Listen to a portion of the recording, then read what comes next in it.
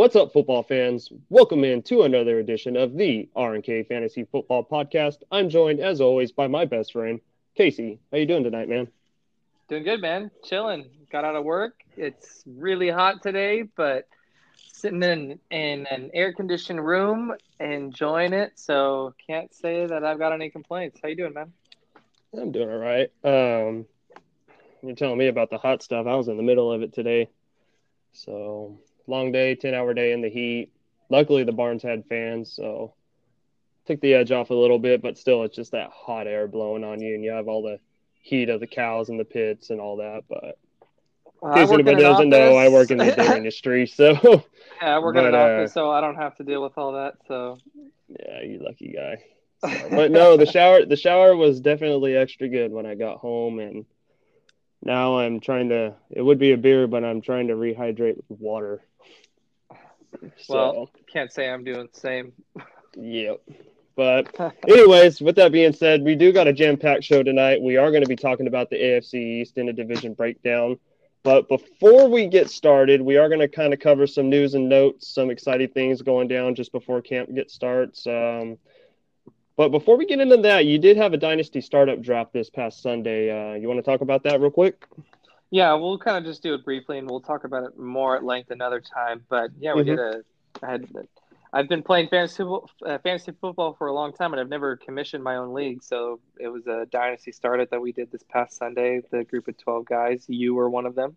It was super fun. It was all online. We couldn't really get a draft party together just due to the COVID situation more than anything, but it was still super fun. I think we made the most of it, got it done quick. There's already been a ridiculous amount of trades and everything popped off. So far, I'd say it's off to a good start.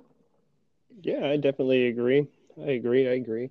But let's jump into the news and notes. I mean, we can talk about our teams at different times, like you said, because once I start talking about my team, this podcast Hmm. could be about a 2-hour podcast. So, We're gonna be on a roll. oh yeah, oh yes. But yeah, news and notes. We had a couple players opt out of the season with COVID, or not with COVID, but the scare of COVID, and they're opting to stay at home and be safe with their families. And, that's their choice. That's fine. One of them being running back for Kansas City, Damien Williams. Kase, you want to take this one? Yeah, I think he announced today that his mom just got diagnosed with like stage 4 cancer of some kind, and so he's got like some really obvious reasons why he's going to need to be extra careful. So, Got you. um, yeah, so it's always a bummer to see someone, hey, opt out. You kind of were looking forward to seeing him play, and he got drafted in our dynasty startup, so obviously someone was planning on using him. But I actually made a trade for him in your oh, league. did Like, you? yeah, I think I offered like a third round pick for him, or I was just trying to buy him for the first half of the season. Yeah, yeah. He Well, went I in the 12th think round. that he's usually got pretty good value in most drafts, or he's had it up until this point. But I think the long term, or the short and long term ramifications are that Clyde Edwards-Helaire, he's the locked in starter. They still have, was it Dwayne Washington that they signed from the Raiders? Raiders. They still have uh, uh, Was it Darwin Darwin Thompson? Thompson. Yeah, Darwin Thompson. I was forgetting his name for a second. Yep. Darwin Thompson that they drafted last year. So there'll be some sort of committee that fills in that Damien Williams role. But at the end of the day, I think that this is just going to fast track Clyde Edwards-Hilaire's. Uh, it's going to fast track him into the starting lineup into a high volume role. So I think that there's a Absolutely. realistic chance he's seeing close to 20 touches per game now, every game, where that was not necessarily the case until Damien Williams opted out. Yeah, I mean, I am the Clyde Edwards-Helaire owner in my dynasty league. He's actually my fourth running back if I want to toot my own horn a little bit, but uh, but for the most part, I don't see him having the whole backfield to himself, even with these other guys in the backfield. I think they're going to bring someone in like a veteran running back. Who just got signed today? LaShawn McCoy got signed to Tampa Bay, but I was expecting maybe now Devontae Freeman come in. Clyde Edwards-Helaire isn't really up to par on pass protection. That was kind of one of his knocks coming into college, or not coming into college, coming into the NFL draft. So those things kind of scare me a little bit with the limited offseason. So bringing someone in like Devonta Freeman who can do some pass protection. He can be in on some passing down too. I mean, he did catch 55, 60 passes last year, and he was hurt. I mean, I think a lot of his production had to do with him being injured. And sorry, I had my kids knocking on my door. Mm-hmm. Anyways, but yeah, no, I'm looking to see either a veteran running back, not necessarily Devonta Freeman, maybe someone like Lamar Miller. Maybe they trade for a lower end running back, but I think his role is going to stay the same from what it was 2-3 days ago. You know, third round, probably safe for redraft. I mean, but he went pretty early in your dynasty draft. I mean, I think that's about the right spot for him. But overall, though, I think his role kind of stays the same.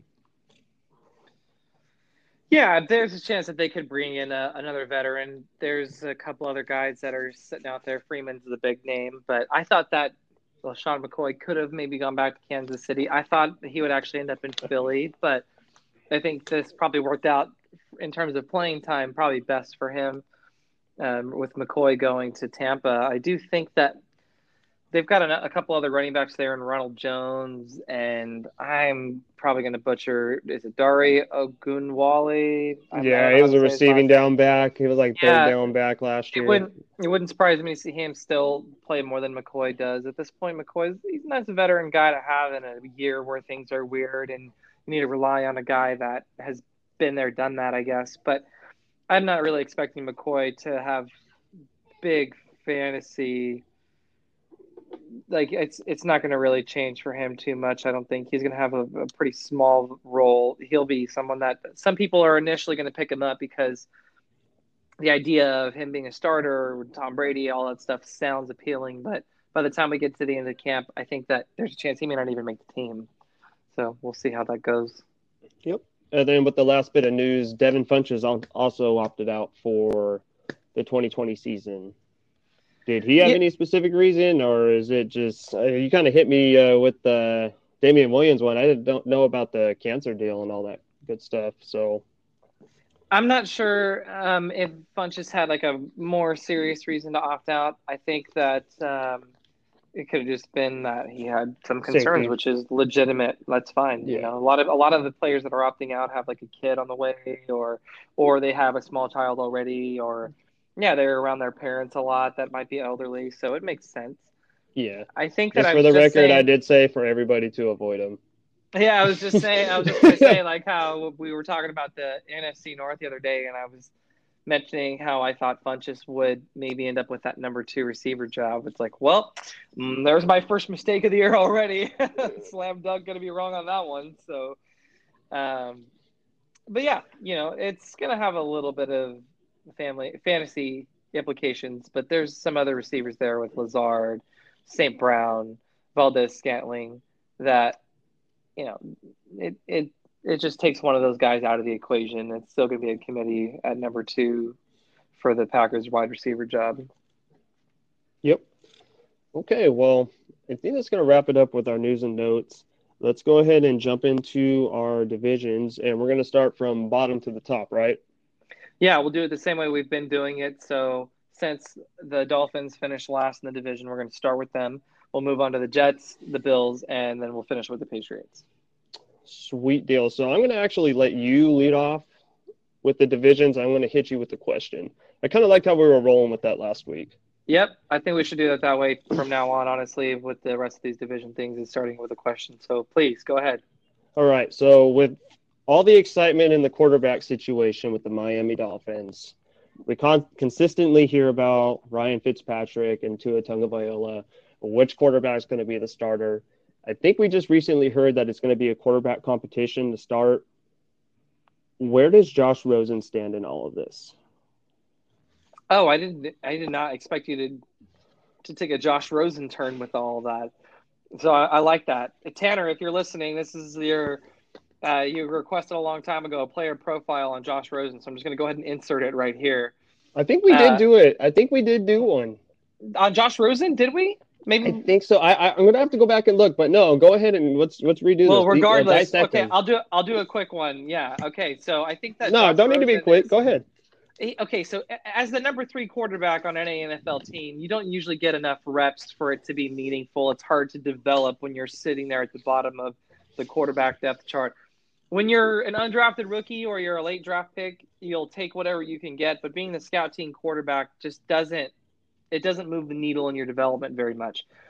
I would think that he's got some kind of trade value somewhere, and I'm thinking that he's going to end up getting flipped maybe towards the end of camp. But with the whole weirdness of this COVID situation, there's a chance that he probably won't. The teams are going to probably hoard quarterbacks and hope that they don't get stuck with someone missing a couple of games because of testing positive or whatever it might be. But I still think he's got some long-term value, but it happens to a lot of guys that are drafted high, even if it's not first round, if it's second round, that they end up on the bottom of a roster somewhere, and there's hope that maybe they'll figure it out. And then as another year or two goes by, they inevitably wash out really quick. I hope that the XFL gets bought in bankruptcy court here in the next few days, and they restart it, and somehow Josh Rosen gets to go play there, because I don't think a team is going to take Josh Rosen serious until he actually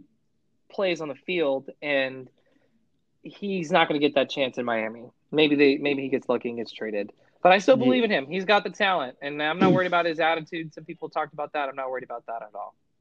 Yeah, I think just from a dynasty and fantasy standpoint, I think his ultimate end game, or to be some useful playing time anywhere, he's obviously be traded, and I think wherever he goes, it's going to be brought in as a quarterback in competition. Excuse me, I cannot talk tonight. Brought in for competition, and just kind of for that rebuilding team. Maybe you see Jacksonville. Maybe they bring him in with whatever rookie quarterback they draft. I mean, I'm not really completely bought in on Gardner Minshew quite yet. I mean, he did have some nice numbers last year. Don't get me wrong, and the rushing touchdowns can definitely go up. I mean, there's positive regression to be seen there. But for the most part, I think Jacksonville is in the case for either Trevor Lawrence or enter whatever your favorite college quarterback is at this moment. Well, we'll get to the Jaguars when we go over the AFC definitely. South. But I'm a Minshew guy. At the end of the day, I think Rosen's going to need a change of scenery. He's not going to do it with the Dolphins, and any guy that doesn't really pay attention to football until 2 weeks before draft, you just see the Miami Dolphins and just think, oh, they're just another crappy team. So I think a best case scenario for someone like Rosen, and we need to get to talking about the rest of the team. Rosen really is not that fantasy relevant right now. But I did start it with the question, so we're good. Yeah. It's still fine. Yeah, but I think best case scenario for him, he gets traded to a team like I'm gonna use like the Rams, okay? Because he went to UCLA. I imagine being back on the West Coast, probably he would prefer that. The Rams' backup quarterback is John Wolford, who was playing in the Alliance of American Football a couple years ago. The guy they have behind that is an undrafted rookie quarterback, Bryce Perkins from University of Virginia. So they don't really have a locked-in, stable, even number 2 quarterback. Josh Rosen probably would immediately come in, and he's going to get some reps with the 2s, whereas with the 3s, you don't really get them. You're obviously going to get way more with the 1s, but he's an injury away from potentially being a starting quarterback versus rotting at the bottom of Miami's roster. Yeah. It just depends on if anyone's going to pony up and give up a player or a draft pick for him.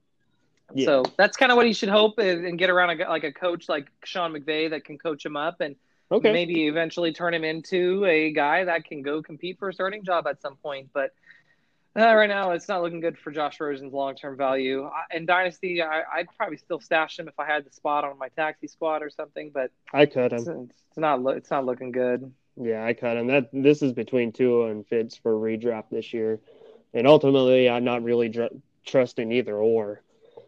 Tua's just still a little too fresh. He's coming off that hip injury. I mean, you could still see him get redshirted for the first year. I know he did get physically cleared to play, right? He passed his physical and everything, right? He can clear for football contact. Yeah, according to Brian Flores, the head coach, he just knows Tua has been fully cleared and will compete for the quarterback job. I get the sense that they are still gonna probably slow play him just because I think so. He's clearly the franchise quarterback, right? Like he's a left-handed Russell Wilson. I would say that's pretty. So, actually, like I can't remember what scout it was comparing him to Drew Brees. Actually, in terms of his downfield accuracy, that's a pretty high compliment. But I think that he's like coming off that hip injury. I'm on the owner. Like, take away even the GM and the head coach. If I'm the owner and I just invested all this into this guy that's clearly my franchise quarterback, I am not going to jeopardize his long-term health because I want him to be the starter in week 1. Like, I'm going to probably put him out there slower than what the doctors are even saying. The Rams did this with Todd Gurley a few years ago, and it worked for a little while, at least. And we'll see how Gurley does later this season. But he got cleared and was ready to play, and they didn't play him like the first month of the year just because they wanted to make sure that his knee coming off of that major knee injury was going to be good to go. And I get the sense that the Dolphins are going to do something similar to his hip injury. But I don't think that they're going to really push it any further than about halfway through the season.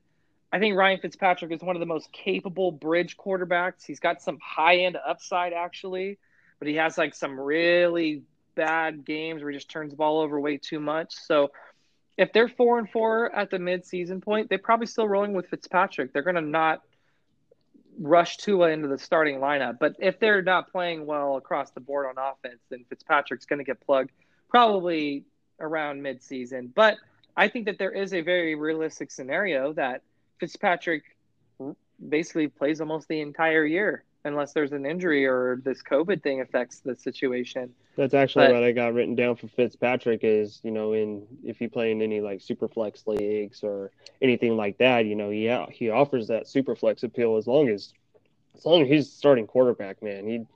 He just don't care. He just throws it at. So go ahead with what you were saying. Sorry to cut you off.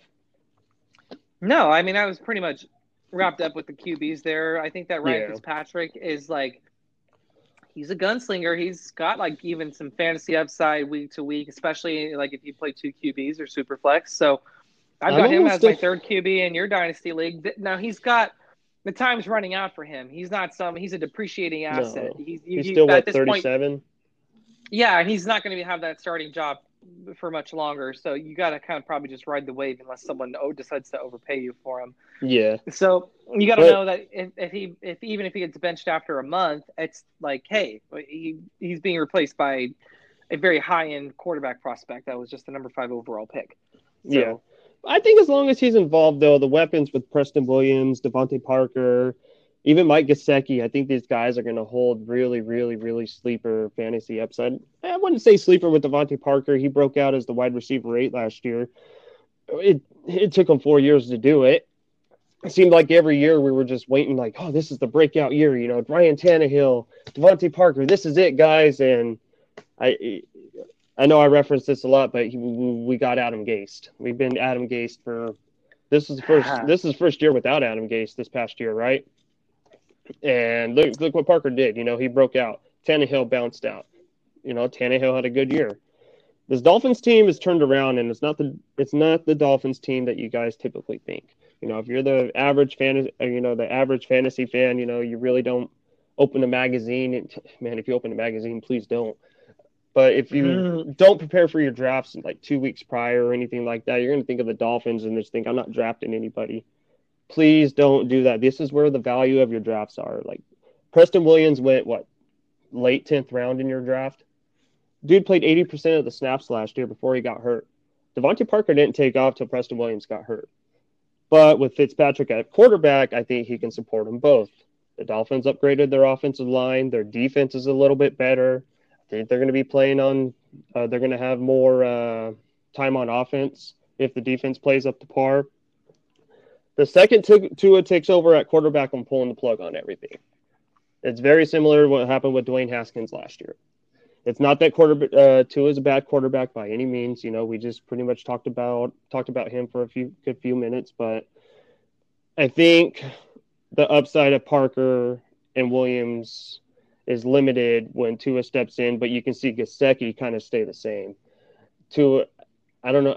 I didn't check the snaps and see how often Tua threw to his tight end in college, but typically that's just kind of your rookie quarterback's best friend is your tight end, hitting your running backs out of the backfield. And I'm going to kind of use that to segue into Matt Breida.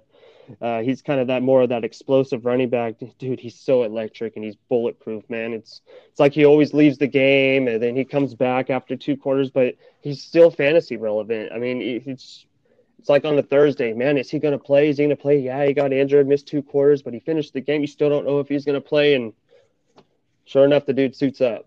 I don't even know what to think with the guy, but I bet you, I know Jordan Howard's there, and that is scary.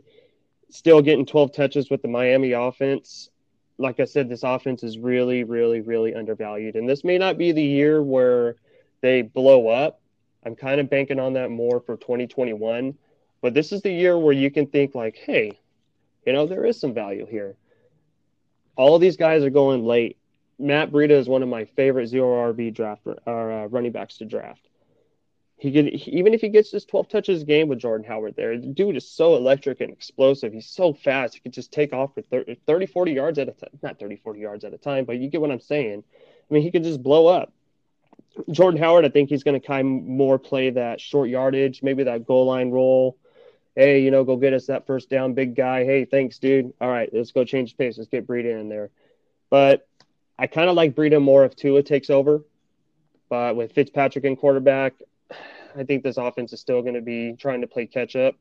I did say the defense is a little bit better, but that's past D. We'll see where we're at on the run D.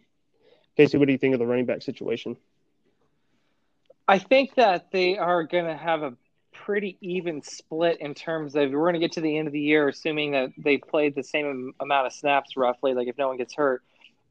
Like, yeah, you're going to look at the splits, and it's going to be like 52% Jordan Howard, 46% Matt Breida, and, like 2-3% someone else. It's going to be a pretty even split, and I do think Jordan Howard's going to get a lot of the goal line, red zone, short yardage situations. Mm-hmm. I think Matt Breida is one of the more efficient running backs in the league, so there's value to be had, but he's got some concern about he's probably not going to have a lot of weeks where he gets a high volume role. He might have 1 or 2 weeks where he gets like 20 touches, but that's going to be pretty hard to predict, and it's probably just going to be purely based on game flow. He's having a nice game, just keep giving him the ball. Yeah. I think that the receivers have some like volatility. I'm not sure. Like, I like Devontae Parker. They signed him to an extension, so it tells you that they've got long-term plans for him. Preston Williams was probably a first or second round pick had he not had some character issues coming out of the draft, which is why he was a college free agent. But he clearly played really well last year. I think I like Albert Wilson in real life more than I like him in fantasy. Even Jakeem Grant, he's super fun to play with Madden. I'm not as high on Mike Gesicki as you are. They just traded for Adam Shaheen even the other day, and I think that I'm not going to say like that speaks volumes. They gave up like a 7th rounder to get him, but I just get the sense that Gesicki is not locked into that role just yet. I think that they might. The fact that they have a new offensive coordinator in Chan Gailey, who's run a lot of spread pistol kind of stuff, which was like when he was doing it in the mid 2000s when he was the head coach of the Bills, and I think he was the offensive coordinator for the Chiefs maybe 1 year or a couple years. Like, it was kind of weird to see like a lot of the spread pistol stuff. Now I feel like it's like the norm. It's what everyone's going towards. So I'm really very, very, very fascinated to see what kind of offense the Dolphins are going to present. I have a feeling it's going to look good. But there are some question marks, and even on the offensive line, yeah, they signed Eric Flowers, but he's not exactly like some guy that is known for being like great. He's been more of a bust than anything. Julian Davenport, they got in that trade last year with Laramie Tunzel. And they've got a couple other guys that maybe they drafted Robert Hunt in the 2nd round to play guard. They got Austin Jackson to play tackle at some point. They've got some guys that could eventually be okay. I do think the Dolphins have progressed quite a bit, but I'm still – their only guy that I'm really seriously interested in is probably Tua from a dynasty perspective, and I do think that Yep. Ryan Fitzpatrick is undervalued. I love Tua. But everyone else is just kind of a lot of volatility to their value of just it could really go one way or it could go the other. And I think depending on where you got to take some of these guys, it's a little too early for me. I Yep. think Matt Breida is a good value. Yeah, Breida and Jordan Howard, they're both kind of getting drafted a round apart, but to me, I think the running back to own is Breida just because of his explosiveness. Jordan Howard, he's got stones for hands. I mean, I know Jacksonville, Chicago tried working with them, and as much as they tried to make him a pass catcher, he just wasn't. That just limits him in PPR leagues. He's got a little bit more value in standard and half PPR, but even in half PPR, I'm still taking Matt Breida over Jordan Howard. Yeah, I'm probably doing the same. Yep. You want to move on to the Jets? Yeah, let's go ahead and move on to the Jets, and I'll start with a question for you. All right, I'm going to give you an over/under Okay. for Jamison Crowder. Oh man, I hate him. I don't hate him. He's just annoying. I'm ready. Over/under on Jamison Crowder's catches is 80. What do you think? I think he's going to hit that on the dot. He's like an extremely poor man's Jarvis Landry. He gets all these receptions, but they're just short yardage, dump off, just even in garbage time, it's just like, oh, Jamison Crowder, another catch. Oh, 7 yards. 7 yards. Jamison Crowder again. Hey, this time he got 3 yards. You typically see him get this 14 for 77, and I think with Denzel Mims still learning the offense, you got Brashard Perriman who's coming in. He's still got to learn the offense. And again, I've preached this as we've done these breakdowns. Until I see any reports in camp, I'm just going to keep using this as an opt-out. And they don't know the offense yet, and they limited everything with the COVID situation. I'm just not buying into these any player that's a first-year member on any team. The guy I would be looking to that might hinder Jamison Crowder a bit is Chris Herndon. I really like Chris Herndon. I took him late, and I think I took him in the 15th round of your Dynasty League. But if there's anybody that's going to hurt Crowder getting the 80 catches, it's going to be Chris Herndon. But I will buy the 80 receptions for Crowder. So you're going to say like over? Can I just say even? Okay, even. All right, that's fair. That's fair. Oh, man. And it's not going to be a pretty 80 receptions either. He's going to be someone on your bench, and you're going to be like, look, I started a guy that got 10 catches for a whopping 62 yards. I mean, he's just really low volume. In poor man's Jarvis Landry is the best comp I can give the guy. I think that it's just clear that he's not a high upside guy week to week. Yeah. Like if you just need some points in your flex spot because you're just desperate because of bye weeks or injuries or something, Jamison Crowder can definitely fill that role. Especially in a full point PPR. That's where you bang for your buck, and with Jamison Crowder as full point. Well, that's where I was just going to go with is if it's a PPR league, Jamison Crowder is probably a wide receiver 3 just about every week. That you just probably can't expect much more than that. Now, even him being a wide receiver 3, it's not like a high upside wide receiver 3. He's going to he's consistent. I'll give him that. But I just don't know. And it's not necessarily an indictment on him. It's really just the entire situation. I just think that there's question marks on the offensive line. Yeah, the head coach is probably the biggest problem there. They've got Le'Veon Bell, and he's been a good running back, but he's kind of hit that benchmark for running backs that usually they start to decline. And then they've got Brashard Perriman, who's another starter. Denzel Mims, maybe he's a rookie. I think that he's got some long-term upside, but probably not going to really do it this year. So, I don't know. You look across the board, and I'm looking at a very average to below average NFL team. I don't see a lot of high upside guys of, man, this guy's super talented. Maybe like Mekhi Becton, who they took with their first round pick this year. And you can make a pretty good case for Sam Darnold. He's got talent, but I mean, he's going into his 3rd year in the league, and he's, got some struggles. So we need to see it from him still. Seeing ghosts. I do think that Le'Veon Bell, he's going to probably still play a big role in the passing game. So in PPR leagues, he's going to have some value. In dynasty leagues, he's hit that benchmark for running backs where you probably should have got rid of him by now. If you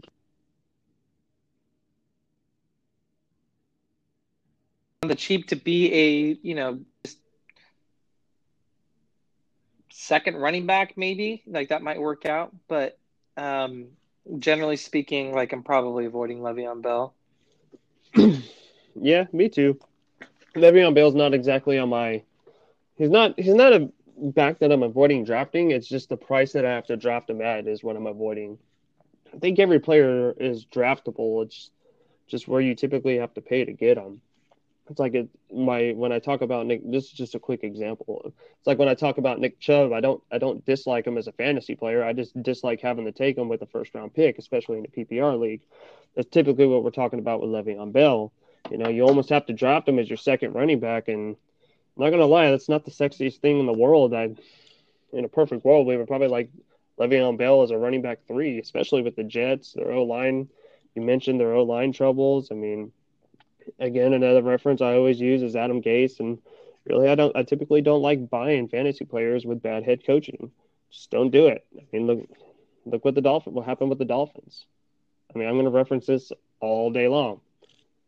Tannehill, Devontae Parker. I mean, we can go on all day. I mean, these guys finally flourished once Gase left. That's what's going to be. That's what's going to happen with the Jets offense. So, if you're in a dynasty league and you're in any kind of rebuild, maybe Darnold and Denzel Mims is someone you go buy, but you're going to have to wait this one out. This is not the year any of these guys really pan out. Maybe Sam Darnold. I always talk in superflex leagues. I like to stream that superflex position, and maybe he's that guy you stream with, but he does play the Bills twice, who have a really good secondary. I talked about the Dolphins secondary, how they're up and coming. They just signed who's the corner they signed from Dallas? Kase? I'm sorry, you said which team signed a corner from Dallas? Which team signed the corner from Dallas? The Dolphins did. Who was it? Oh, Byron Jones. I'm sorry. Byron Jones. There you go. I was totally blanking. I'm sorry. No, you're good. Yeah, no, they signed Byron Jones, and they already have Xavier Howard over there. I mean, and they used a first-round pick to draft a corner. I mean, the Dolphins' cornerback situation is really, really good. So he's got 2 dates with that, and then he has 2 dates with the Patriots. I don't think this is a year for Darnold. I mean, you can say you're going to stream him, but with 6 dates lined up with that, I'm not buying it. And typically that's going to hinder your running game. But I think if Le'Veon Bell were to miss time, which he has in the past, I think Lamical Pirine is a guy that could kind of carry maybe the same amount of value if he were to get the same amount of touches. I mean, let's be honest. I mean, any running back that's getting the ball in this backfield is going to be high touch is low volume. You're going to see your 20 for 60 and maybe 3 catches for 20 yards and probably call it a day. But Lamical Pirine, just real quick, Garrett Price, he's on Dynasty Nerds. He kind of referenced this guy as he can do everything, but it's not good. It's just C- on everything. And I mean, I think no matter what kind of talent you have, you're going to be bad on the Jets. But with that kind of what's the word I'm looking for? With that kind of profile coming in, you can kind of do everything. Typically, being in running back in the NFL, you don't have to be really good. You just have to be in a good system. Good, like the Chiefs running back, Clyde Edwards-Helaire. He's the immediate running back 1, just playing for the Chiefs. I think with Lamical Pirine, what I'm trying to say is he can have some flex value if he comes in and plays the Le'Veon Bell if he were to be injured. He's just kind of more of that dynasty asset guy, and you'll most likely find him in free agency and redraft leagues. You probably won't be picking him up until you see Le'Veon Bell tear his ACL or something crazy. He might get suspended. Or we'll just leave him on free agency because Le'Veon Bell plays the full season. But I thought Lamical Pirine was a little interesting. He should be mentioned in this podcast. But I do want to kind of jump down to, you did talk Bell and all them. Frank Gore, too. He's another guy who's there, and I think he's just going to fill that short yardage role, maybe get the annoying touchdown here and there because he's Frank Gore. And I think that's just going to be the season we see with the Jets is disappointment. They across the board just coaching staff, offense, and they have some pieces on defense, I guess, but generally speaking, they look like they're going to be one of the worst teams in the league, unfortunately. So Yeah. I just don't have high hopes for them to score a lot of touchdowns. Frank Gore will, probably be more of a vulture than a guy Asset. that can actually be, than an asset. Yeah, that's probably the best word you can say. So Trenton Real Cannon, quick. someone could Go ahead. probably block LaMichael Pirine I forgot from about having Trent any. Cannon. Yeah, Trenton Cannon, he's probably gonna. Trenton, sorry. He might block LaMichael Pirine a little bit from having value this year, but it's only a matter of time before they got to see what they've got with Pirine. So, Yep. I wouldn't probably pick up Trenton Cannon, but I would say that he's someone to just you should know about him. And they actually signed Kenneth Dixon. They even signed Josh Adams. They have a couple other guys that have been somewhat valuable role players at some point in their careers with Kenneth Dixon with the Ravens, Josh Adams with the Eagles. So, there's a lot of guys behind Le'Veon Bell, and I would assume Frank Gore's got a spot locked in. P. Ryan probably does as a rookie, but in terms of having an actual role in the offense, between Trent Cannon, Kenneth Dixon, and Josh Adams, all three of those guys could realistically block P. Ryan from moving up the depth chart. Yeah. Are you buying Brashard Perriman at all, or are you more of a Chris Herndon kind of guy? I'm not high on either of them, and that's probably just because I'm not high on the Jets across the board. Right. I'm probably going to take Herndon because I think you can get him pretty good value, and 15th it's round. it's hard to find a good tight end, and he's got some youth on his side. And Rashad Perriman's with his like third or fourth team, and he's got that unbelievable speed, but he still hasn't quite put it all together. And so I'm not sure. I think he only signed a 1 or 2 year deal, so he's probably not even going to be there very long as it is. I just get the sense that it's just not going to go well. So Yeah. I unfortunately, mean, Rashad Perriman, maybe long term if he signs with another team, but I'm just like he's had the opportunity to do that and he didn't do that. So I yeah. think that ship has sailed for me at this point. Yeah. I know you're going to kind of hear the biased opinion, or not biased opinion, but the public opinion. You're going to kind of hear, he did blow up in Tampa Bay, but my biggest argument is who didn't? Jameis Winston was at quarterback, and he did not care. He was like Ryan Fitzpatrick. Just go deep, dude. I got you covered. I think that was It a lot was to do with his success last year, but now he's on an offense that is not going to play probably not even half the snaps that the Tampa Bay took on offense. Let alone I just don't see it for him. And even if he does have a role, I think he's gonna carry what Denzel Mims kind of that role. But as Perriman fades, I think Mims kind of steps in and takes that role over. I think this is kind of maybe more of not necessarily a veteran move, but he does have the mindset of the NFL. He does know how to go about his business. This when you got these rookies coming in, the NFL is so fast compared to college, and maybe Brashard Perriman was just maybe just a cheap buy just to get by until he's Denzel a Mims is placeholder. ready. He's a There you go. placeholder for That's the Mims. word I was Yeah. looking for. So, but with that being said, I think that pretty much wraps up the Jets. Real quick about Chris Herndon, though. I took him in the 15th round, and that dude's a sleeper, man. He had 500 yards and 4 touchdowns as a rookie 2 years ago. The only thing that really messed him up and made him a nobody this past year was he was suspended to start the year, and his first year back, he got hurt. There was a lot of hype around this guy, and as long as he's healthy and the Jets still are bad at football, I think he has enough time to get open over the middle and maybe hinder those Jamison Crowder targets that I previously talked about. And I think because Herndon was injured, I think that had a lot to do with Crowder's high target volume. So, but with that being said, I am Team Chris Herndon. So I think let's he's move on. he's he's someone you can get pretty cheap as your second tight end that's worth a dart throw. And you That might is even my be able to second get him tight as end. you might even be able to get him as a third tight end depending on how your draft is going. And he's someone that I don't think He's he's like someone you some guys can crazy sit high on. upside, but he's got value when the tight end position's pretty weak as it is across the board throughout the league. He's someone that has a few things working for him for sure. Yep. So, with that being said, let's move on to New England New No, England, right? it's The Bills. uh, the Bills, right? The Bills. All righty. I'll hit you with the easy question. Who has more fantasy value? Devin Singletary or Zach Moss? I think it's Singletary, and it's Ooh, kind of you're like wrong. the. I think it's kind of like this Jordan Howard, Matt Breida situation, kind of like where you said you would take Breida because of the explosiveness. Okay. I kind of feel the same way about Singletary, and I think that Zach Moss was probably drafted to be more of a grinder and be the goal line short yardage back, but I don't think he's just going to exclusively gobble all that up. And they still have TJ Yeldon there, so he's also someone that isn't, I'm not saying he's like some high upside option, but he could block Zach Moss from having that role too. Um, so I'm probably, and they're both super young, obviously. They're both drafted in the third round a year apart. I just don't think that either of them are going to settle in as a high end option.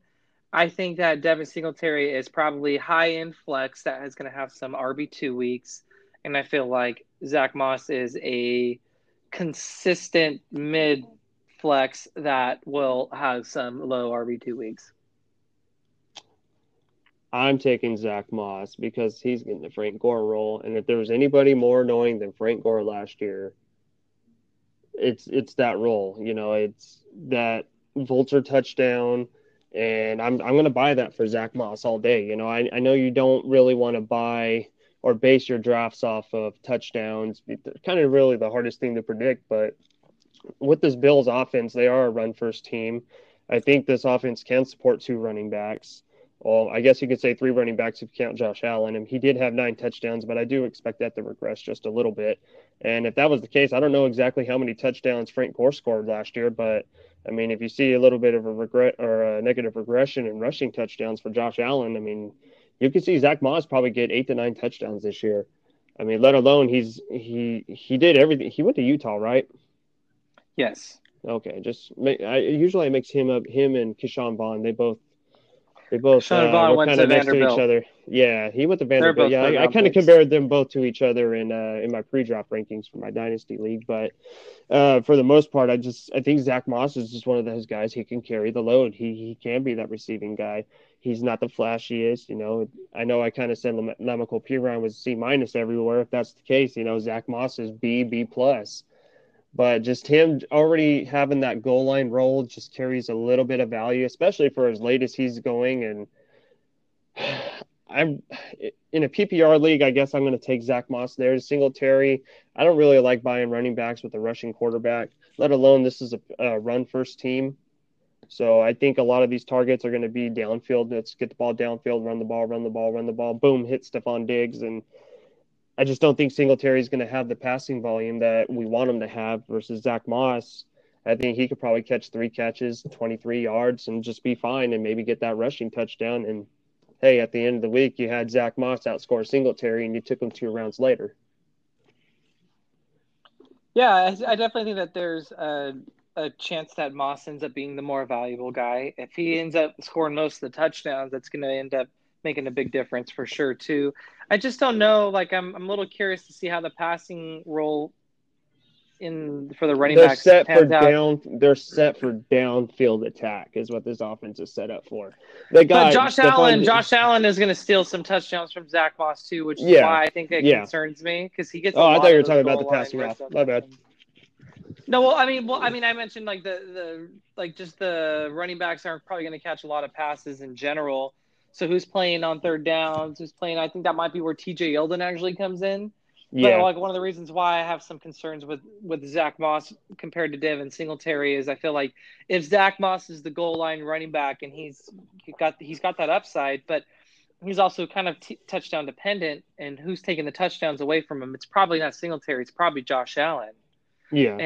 And I guess like maybe that might be a good segue into Josh Allen for a second. And I think that he's like the ultimate like live by the sword, die by the sword kind of guy. Like he's got this Oh man. unbelievable ceiling, and he's got a high floor because he runs it a lot, but he's just going to have weeks where he just leaves you wanting more. And I think from a dynasty perspective, it's like I don't know how he's going to shake out long term. I know it's really easy to look at his stats and be like, but he did this and he did that. And yes, but that doesn't mean that he becomes a stable starting quarterback in a super flex league, or, 2 quarterback league, whatever you might be playing in. And so if it's a 1 quarterback league, even like there's a chance that in 2 or 3 years from now, the Bills could be going after another QB if Josh Allen starts to stink it up. But I'll say that his upside, though, because he runs so much at the goal line and just runs so much in general, and the offense is kind of built to his strengths, and they went and got Stephon Diggs, and they still have John Brown, who is one of my favorite underrated guys to draft. I've got some faith in Dawson Knox to develop. We'll see. I'm not like the biggest fan, but I do have some faith. And they don't have like another quarterback that's just pushing him too hard. Matt Barkley's his backup quarterback. They drafted Jake Fromm in the 5th round this year. So he's got some upside and some long-term value like for 2-3 years, but I don't know. Again, live by the sword, die by the sword. He's going to have some clunker passing games. And if you're just relying on him as a runner, well, then like you got to remember he's your quarterback. You can't rely on him strictly as a runner. Yep. I mean, I owned him last year, and I couldn't watch him on Sunday. He was sloppy, dude. It was so sloppy to watch him play, but he would still end up putting up, that 20, 22. It wasn't the real flashy numbers. It was just consistency just because of his rushing floor. And he may have been saved by a rushing touchdown, or, hey, he didn't have the rushing upside, but hey, he had a deep touchdown to John Brown. Yeah, you got that extra 3-point bonus or whatever your league gives for a long touchdown, or even if your league does it. But man, he's just sloppy, and that he's not typically what I like to draft in fantasy football.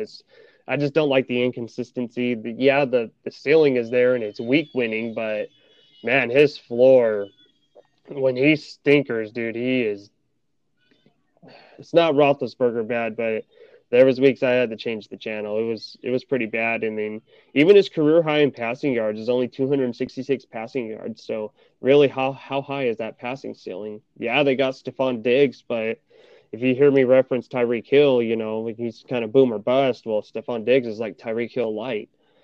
I mean, I'm not seeing it. A lot of people are calling Josh Allen, this year's MVP. Yeah, he can be this Cam Newton guy, if you will, but even then, he only has 6 multi-passing touchdown games in his career.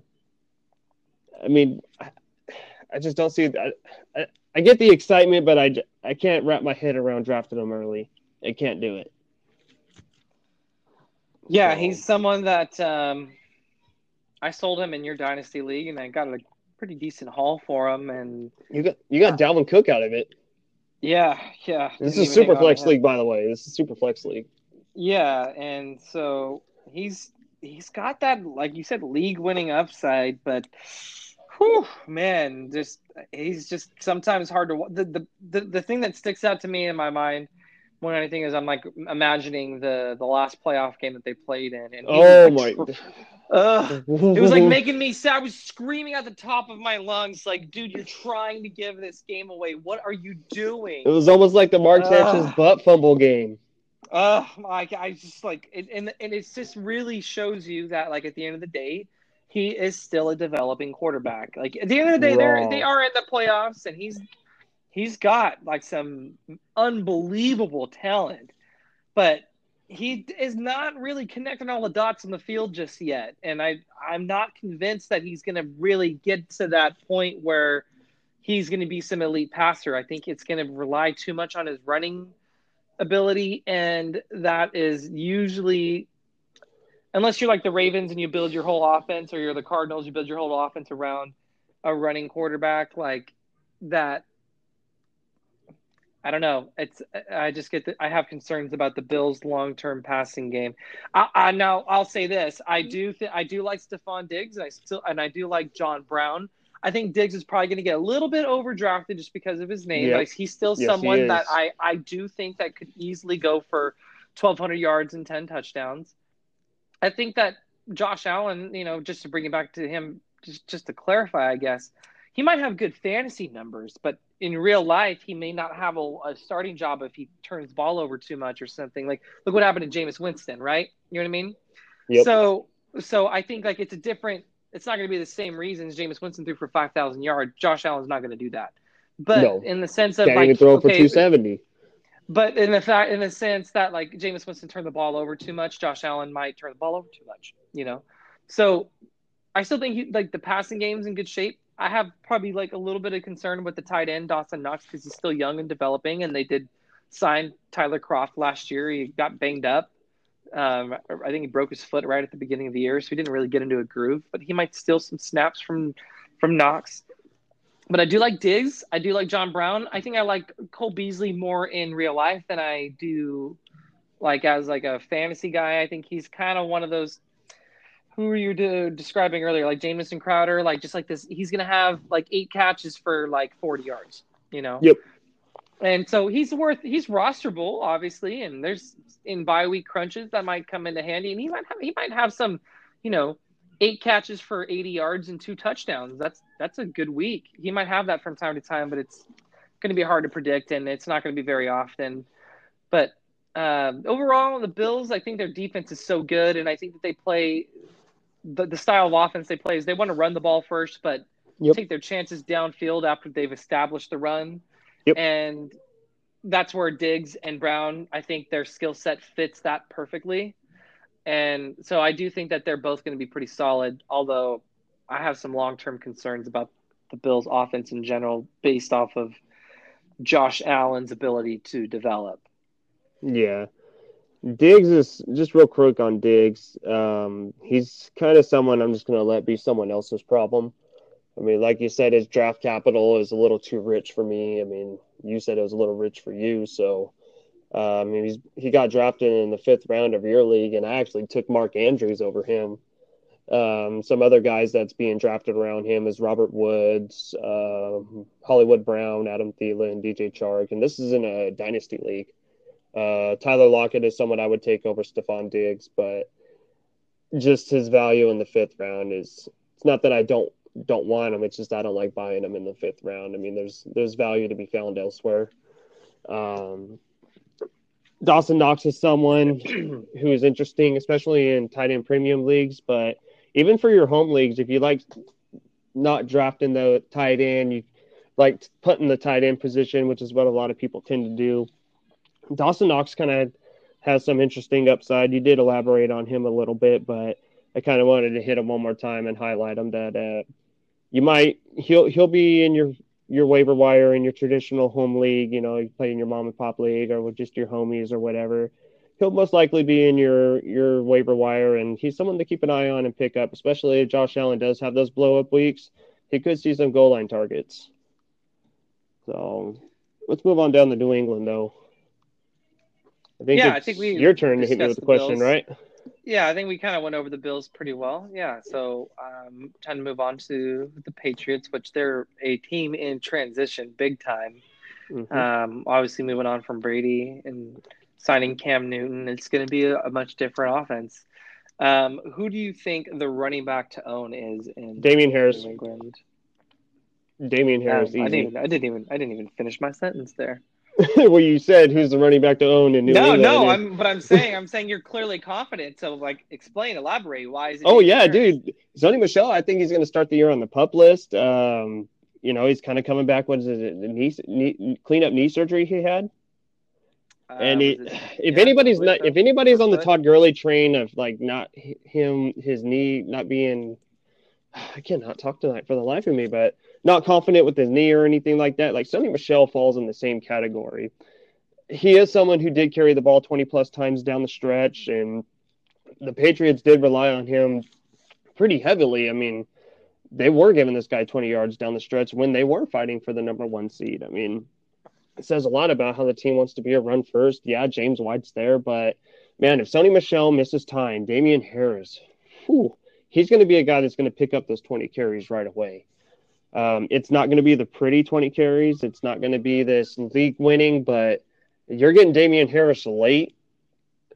That's a steal, man. I mean, I think even if Sony Michel is healthy, he was still his efficiency last year it was your typical 20 for 70, 20 for 80, and really the touchdowns helped him. He offers no passing upside whatsoever, and neither does Damien Williams. It's kind of more James White's role, but I think as far as total touches, I'm going to say Damian Harris. I would take him in a standard lead, and this is if Sony Michel misses time. If Sony Michel doesn't miss time, it's got to be Sony Michel with Damian Harris eventually taking some of those carries away. I don't think Sony Michel is going to keep this job. Those knees just scare the crap out of me, man. But PPR, though, you got to have James White. I don't care what anybody says. Full PPR, James White, Damian Harris, James White, and half PPR, flip a coin. But typically, I like to take the guy that's getting drafted later. So I guess I would have to say Damian Harris and half PPR. I think that they are kind of doing what the Titans did with Derrick Henry to a degree of just they took a big running back out of Alabama, let him get used to the league, get his feet underneath him. They barely used them last year. They've got a stable of running backs. There was not a pressing need to get him on the field. But it also keeps him fresh for the duration of his rookie contract. And I think that after transitioning away from Tom Brady and going with Cam Newton and even look at it in N'Keal Harry. He's a big wide receiver on the boundary that can probably block pretty well. I think that we're going to see a lot more Damien Harris than we saw last year for sure. And I agree with the Sony Michel knee concerns. Just, man, he's had a lot of knee. He's got more knee concerns than Todd Gurley as far as I'm concerned. It's pretty close. And it's just ironic that they both went to University of Georgia, but I think Burkhead still has a bit of a role there. He's going to be enough to steal some touches, and James White is still the passing down back, and he's going to catch a lot of passes, I think, this year. But Damien Harris, for long-term purposes, for sure.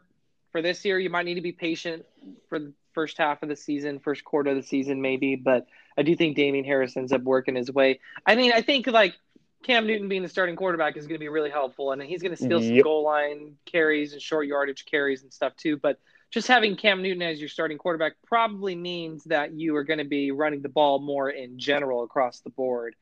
And what better running back to pair with a 260-pound quarterback than a big running back like Damien Harris, where you've just got two hammers that are just coming at you, and they can keep Harris fresh because of all the other running backs they've got. And they can keep the other running backs fresh because of Harris. So they're in this – I think that they're going to be in a position to score quite a bit, and I think that Cam is going to get his goal line red zone touchdowns too, but someone else is going to get some too, and I expect that to be Damien Harris. So, yeah, I'm definitely excited about him this year. I think he's probably not going to catch the ball so much, so if you're full PPR and even in half PPR, you got to, know that he could have some clunker games if they don't have a good offensive day that day. That's going to happen. But he's going to have some – I think I was going to make this point earlier. I think from a couple years ago, LeGarrette Blount wasn't even the Patriots' starting running back, and I believe he had 1,100 yards and led the league in touchdowns with 18. He had 18 touchdowns. That's exactly what I think of with Damien Harris. And it's he doesn't need to catch the ball. He's going to score 18 touchdowns this year. Yeah.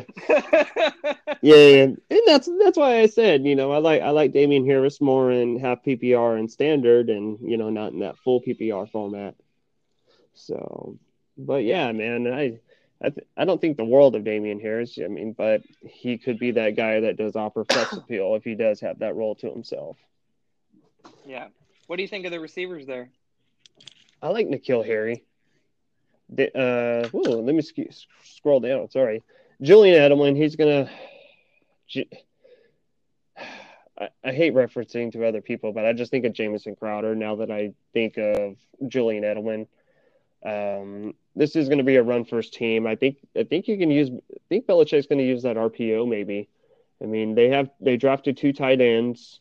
They can use that 2 tight end set maybe for his blockers. And you got James White, you got Damien Harris, you got Cam Newton. And I think these wide receivers are not going to give you the consistent fantasy weeks that you want. Julian Edelman may be giving you – he's going to have the double-digit targets for sure every week, but I'm just not excited about the volume. I'm not excited about the touchdowns. I think N'Keal Harry's going to kind of be that guy that takes all the touchdowns. He is 6'5". He makes some crazy, crazy, crazy catches. If you go back and look what he did with Arizona State, all you got to do is type in N'Keal Harry Arizona State touchdown, or it was Arizona State, yeah. Or am I mixing him with N'Keal Harry or N'Keal no, Harry I believe and you're in Brandon Ayuk. yeah, I believe that and Kill Harry also went to Arizona it State. was Arizona State. Yeah, he did. Yeah, all right. I'm just double checking myself. I don't want to sound like too big of a douche.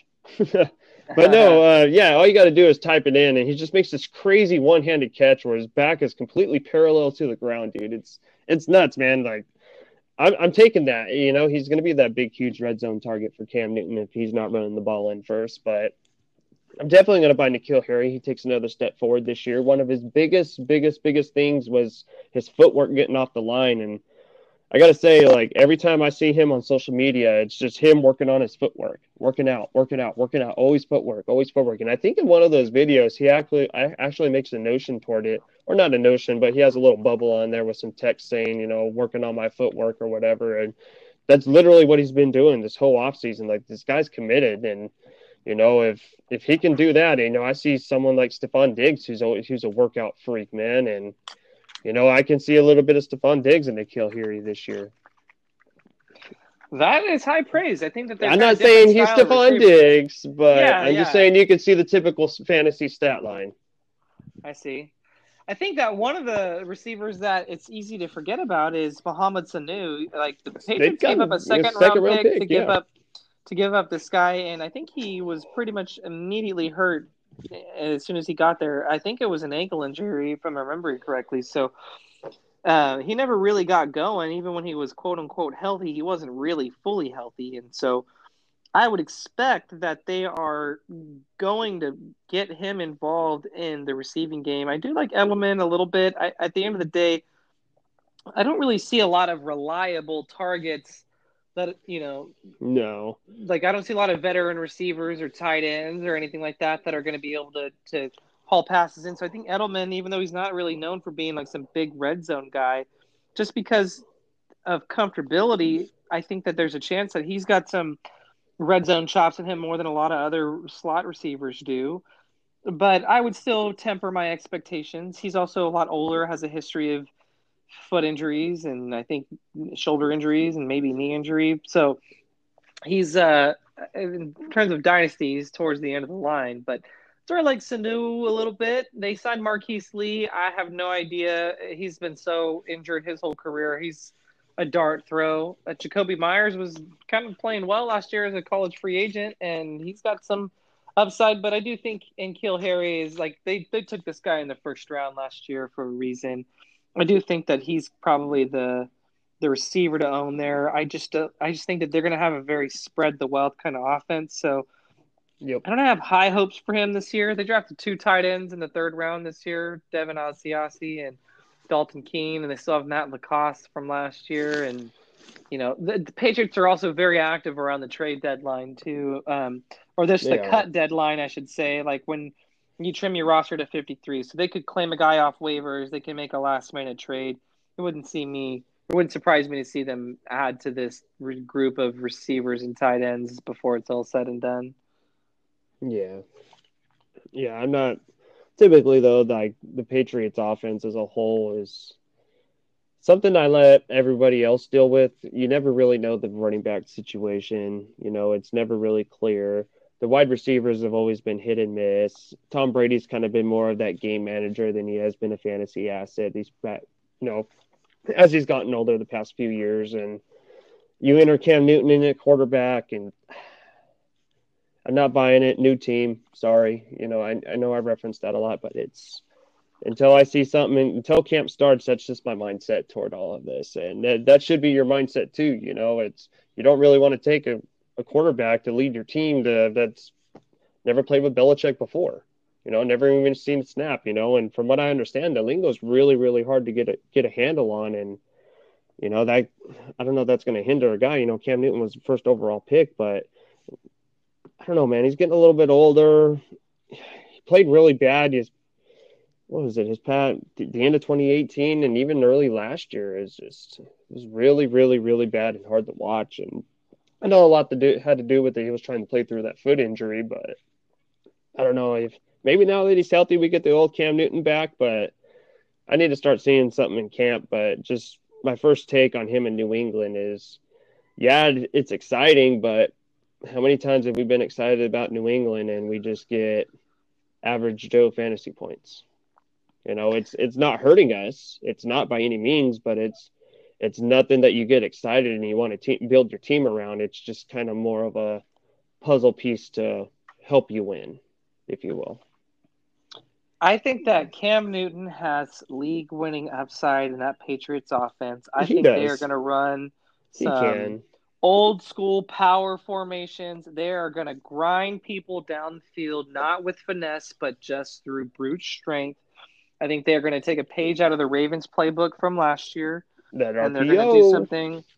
Well, it's just the idea of loading up with a bunch of big tight ends and a fullback and just like going a bunch of big bodies against a bunch of big bodies. And Cam Newton is about as big of a quarterback as you're going to get in this league.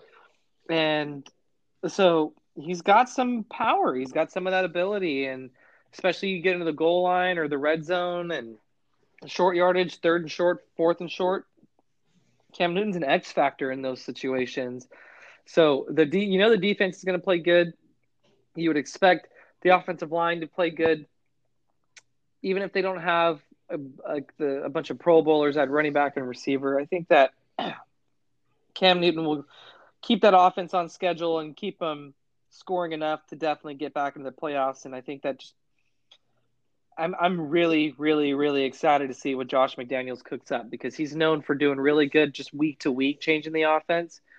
And no, this is going to sound like I'm slighting Tom Brady here, but in terms of just pure athletic talent, I'm going to go ahead and say that Cam Newton's got more of it than Tom Brady does. You make a And good Tom case Brady, there. and so I think that like the Patriots are really going to be able to build around this. He's not just got more talent than Tom Brady. Cam Newton's kind of one of a kind. Like, Josh Allen is a good physical comparison to him in terms of measurables and speed and all that. But Josh Allen has never been the passer that Cam Newton has been, even going back to college. So, like, they have a rare talent to work with, and you've got a Hall of Fame coaching staff. I'm very fascinated to see how that's going to shake out this year. Yeah, I agree. Overall, though, I mean, I can see the league winning upside with Cam Newton, but you know me, I like to play it safe in fantasy and all that good stuff. So, Well, Cam Newton. as Bruce Arians would say, no risk it, no biscuit.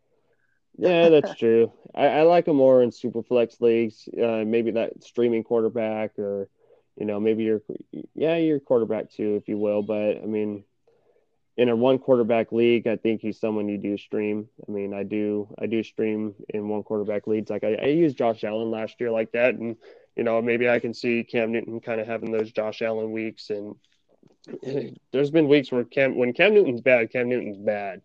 But when Cam Newton's good, he wins you your week. And I kind of see a lot of Josh Allen with them this year, maybe in terms of inconsistencies. So, I mean, again, I'm not quite on the Cam Newton train yet.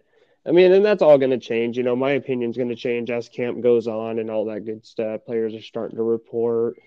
We're starting to have players opt out and all that good stuff. But as we go in the coming weeks, I'm going to have a little bit clearer picture on how he's picking up the offense. And, yeah, I guess you can say he's on that fringe quarterback one, maybe quarterback 13 on the year, but I think it's just rushing upside will kind of keep him there.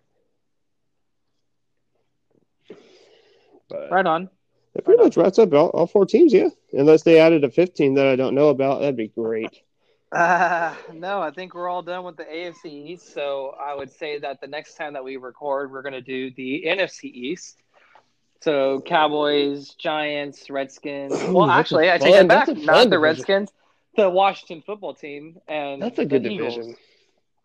So that will be fun. Yeah, that'll be interesting. Definitely. But with all that being said, thank you everybody for listening to another edition of the RNK Fantasy Sports Podcast.